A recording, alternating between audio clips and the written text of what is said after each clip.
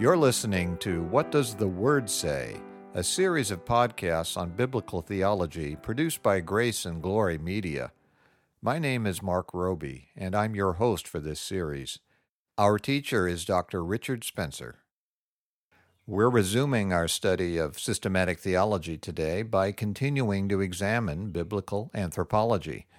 Dr. Spencer, last time we showed that both man's original moral perfection and his being a rational, volitional being are essential to his being made in the image of God.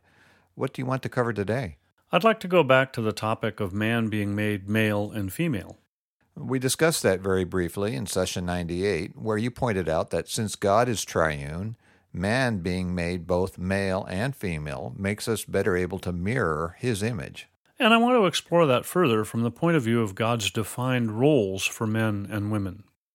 Well, that should be interesting. Our modern society's ideas about the roles for men and women are very far from the biblical norm. They certainly are. There seem to be a lot of people who think that there should be no difference between the roles of men and women. And many people seem to think that the only reason anyone could have for saying that there should be a difference is a desire to have men dominate women. But that's very far from the truth. Men and women are different, not just in the obvious physical ways, but in emotional and intellectual ways too. There is a common but completely wrong misconception in our society that the biblical view of women is that they should be uneducated and kept busy entirely with cooking, cleaning, and having and raising children. Yeah, I've certainly heard people say things along those lines. But that view couldn't be further from the truth, so I'd like to take a few minutes to dispel that myth. If you look at the very last chapter in the book of Proverbs, chapter 31, there's a wonderful section in verses 10 through 31, which in modern Bibles is usually entitled something like The Woman Who Fears the Lord. And of course, we're told in Proverbs 9, verse 10, that the fear of the Lord is the beginning of wisdom. And true wisdom could be defined as the ability to apply right knowledge to make right decisions, which are decisions that honor and please God. So a woman who fears the Lord is going to be a woman who possesses right knowledge and knows how to apply that knowledge by making decisions that honor and please God. The section in Proverbs 31 begins in verse 10 by exclaiming, quote, "A wife of noble character who can find? She is worth far more than rubies," unquote. And the fact that this verse refers to a wife does not mean that a woman who is unmarried is unimportant or less valuable or less righteous or unworthy of praise or anything like that. It simply reflects the fact that the normal situation for men and women is to be married. And there is certainly nothing wrong with being unmarried. The Apostle Paul was. And he speaks about how unmarried people can focus on the Lord's business in 1 Corinthians chapter 7, verse 34. Exactly. The passage in Proverbs 31 goes on to say in verses 11 and 12 that, quote, "Her husband has full confidence in her and lacks nothing of value. She brings him good, not harm, all the days of her life," unquote. A woman who fears the Lord will be trustworthy. Again, we can say that is true whether she is married or not. But if she is married, her husband can have full confidence in her, and so can others. And she does good, being helpful, not harmful, to her husband and others. The passage goes on to describe what would be considered domestic duties, but it also says in verse 16 that, quote, "She considers a field and buys it. Out of her earnings she plants a vineyard," unquote, which certainly represents a woman of noble character as being an able person, capable of handling responsibility and making business decisions. And she's also capable of hard work. Planting a vineyard's not easy. In the very next verse, verse 17, we read that she sets about her work vigorously. Her arms are strong for her tasks. Yeah, that clearly does speak about a strong and capable person, not someone who spends her time watching soap operas and gossiping with the neighbors or sitting around fussing with her hair and fingernails. In verse 18, we read that, quote, "She sees that her trading is profitable, and her lamp does not go out at night," unquote. Speaking of her trading again shows that she's a capable, intelligent, and responsible person. And the fact that her lamp does not go out at night speaks of her diligence and hard work. The passage also speaks of her helping the poor and watching over the needs of her family. In verse 23, we read that, quote, "Her husband is respected at the city gate, where he takes his seat among the elders of the land."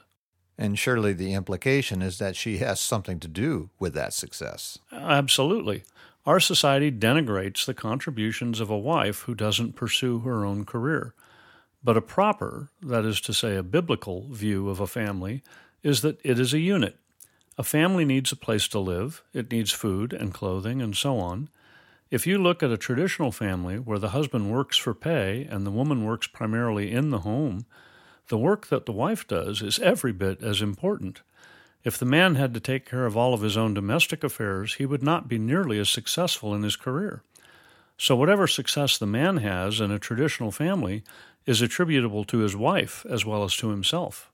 And of course, there's nothing wrong with the woman working outside the home as well. No, there isn't. But that is not her primary responsibility.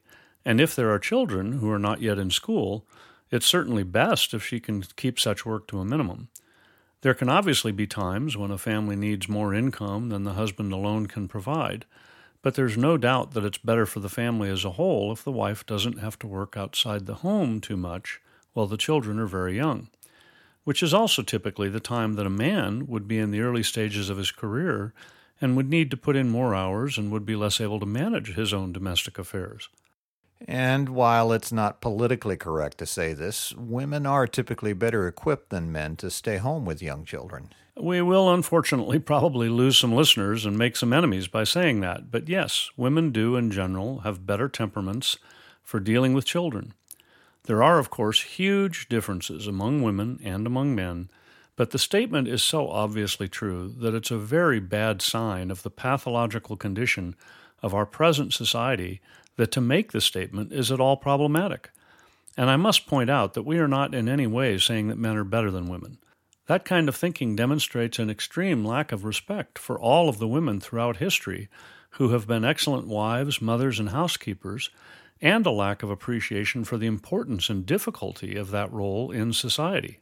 Yeah, that's a good point. To insist that women should be the same as men is to hold the traditional role of a housewife and mother in contempt. And it's damaging to the family, which is the core upon which all societies are built. If the family is destroyed, the society will be destroyed. And we're certainly seeing that in certain segments of our society today. Yeah, I agree. But to get back on track with the biblical view of a noble woman from Proverbs chapter 31, I also like verse 26, which says that she speaks with wisdom and faithful instruction is on her tongue. Being a stay-at-home mom is not all about cooking and cleaning and changing diapers. Raising children requires wisdom and an ability to instruct. And being a helper to her husband and making the many business decisions necessary to the daily operation of a home also requires wisdom. Of course, the husband has a responsibility to meet as well. It wouldn't be proper for the man to leave the child rearing to the wife alone, or to abdicate his responsibility in making decisions. No, that would be completely unbiblical. But the main point I wanted to make from this passage in Proverbs is that the biblical idea of a noble woman is far different than the caricature that is often presented in our culture. A proper Christian woman is a capable, strong, intelligent, educated, and hard-working person.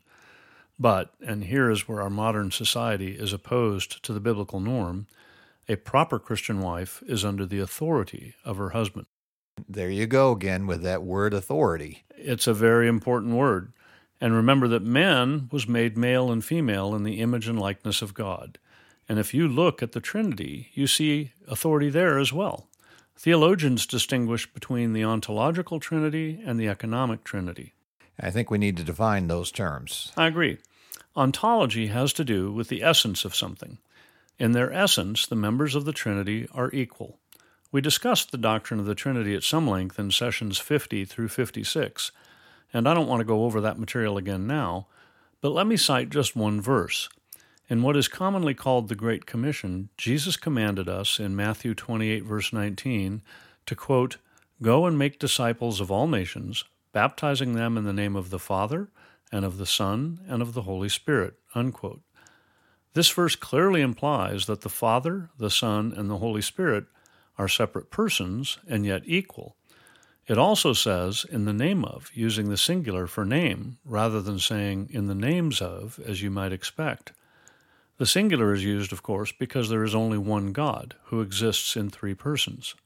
And those three persons are ontologically equal. So that leaves us with needing to define what is meant by the economic trinity, which, of course, has nothing to do with money. No, it doesn't have anything to do with money at all. The word economy also refers to managing resources or other affairs. So the economic trinity refers to the different roles taken by the persons of the Godhead in relating to creation. And in the economic trinity, there is a voluntary subordination of the second and third persons of the Trinity, the Son and the Holy Spirit, in terms of God's interaction with His creation. I want to emphasize the word voluntary in what you just said. The members of the Trinity are equal, so the functional roles that they fulfill in relation to creation are taken voluntarily. I'm glad you pointed that out. It's a point that needs to be emphasized. We again discussed this idea at greater length when we covered the Trinity, but let me just cite Philippians 2, verses 5 through 8, which say that, quote, "Your attitude should be the same as that of Christ Jesus, who being in very nature God, did not consider equality with God something to be grasped, but made himself nothing, taking the very nature of a servant, being made in human likeness. And being found in appearance as a man, he humbled himself and became obedient to death, even death on a cross," unquote. This passage clearly tells us that Jesus was God, but voluntarily took on the nature of a servant. He voluntarily became subject to God the Father. Which explains how Jesus could tell his disciples, as we read in John chapter 14, verse 28, that, quote, "You heard me say, I am going away, and I am coming back to you. If you loved me, you would be glad that I am going to the Father, for the Father is greater than I." Yeah, that's exactly right. There are many places in the New Testament where Jesus' subordination to the Father is obvious. That verse is one of the best, but we also read in John 15, verse 10, that Christ said, quote, "If you obey my commands, you will remain in my love, just as I have obeyed my Father's commands and remain in his love," unquote. The subordination is again apparent since Jesus said that he obeyed the Father's commands. And the subordination of the Holy Spirit to both the Father and the Son is also clear, because we're told that both the Father and the Son send the Holy Spirit to us. In John 14, verse 26, Jesus said, quote, "But the Counselor, the Holy Spirit, whom the Father will send in my name, will teach you all things and will remind you of everything I have said to you," unquote. But then in John 15:26, Jesus said, quote, "When the Counselor comes, whom I will send to you from the Father, the Spirit of truth who goes out from the Father, he will testify about me." That is quite clear. Both the Father and the Son are said to send the Holy Spirit. There is a voluntary submission of the Son to the Father and of the Holy Spirit to both the Father and the Son in the Holy Trinity.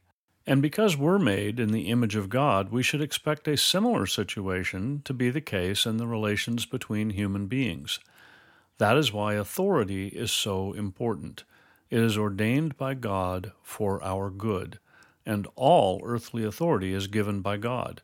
We have no authority innately. Any authority that we have is delegated authority.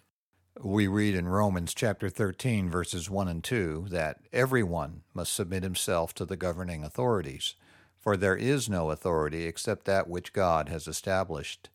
The authorities that exist have been established by God. Consequently, he who rebels against the authority is rebelling against what God has instituted, and those who do so will bring judgment on themselves. And we shouldn't think of authority as something bad. It is, in fact, very good. Authority is necessary in any organization or assembly. Given that there are many people on this earth, and that we do not always all agree on exactly what should be done and how it should be done, authority is absolutely essential. Without it, all we would have is anarchy. And even more importantly, we are all creatures and owe our very existence to the God who made us.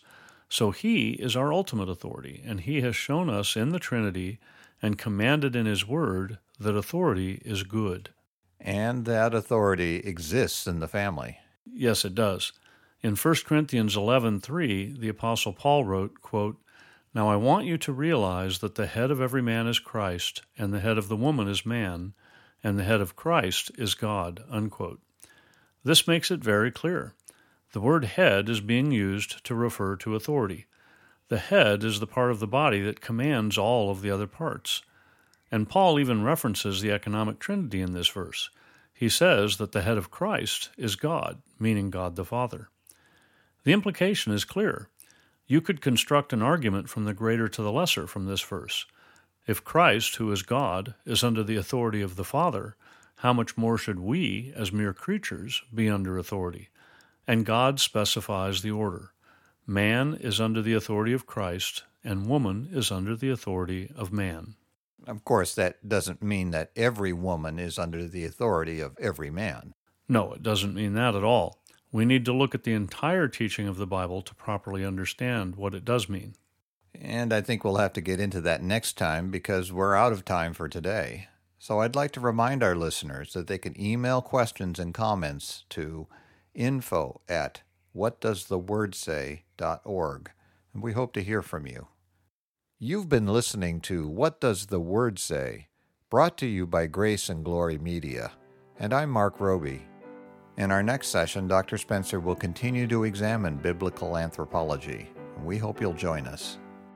The session you heard today is available, along with all other sessions, in the archive on our website at whatdoesthewordsay.org. We also have a free book available to you entitled Good News for All People, written by Reverend P.G. Matthew, founder and senior minister of Grace Valley Christian Center. To request your free copy of this excellent summary of the biblical message of salvation, go to whatdoesthewordsay.org.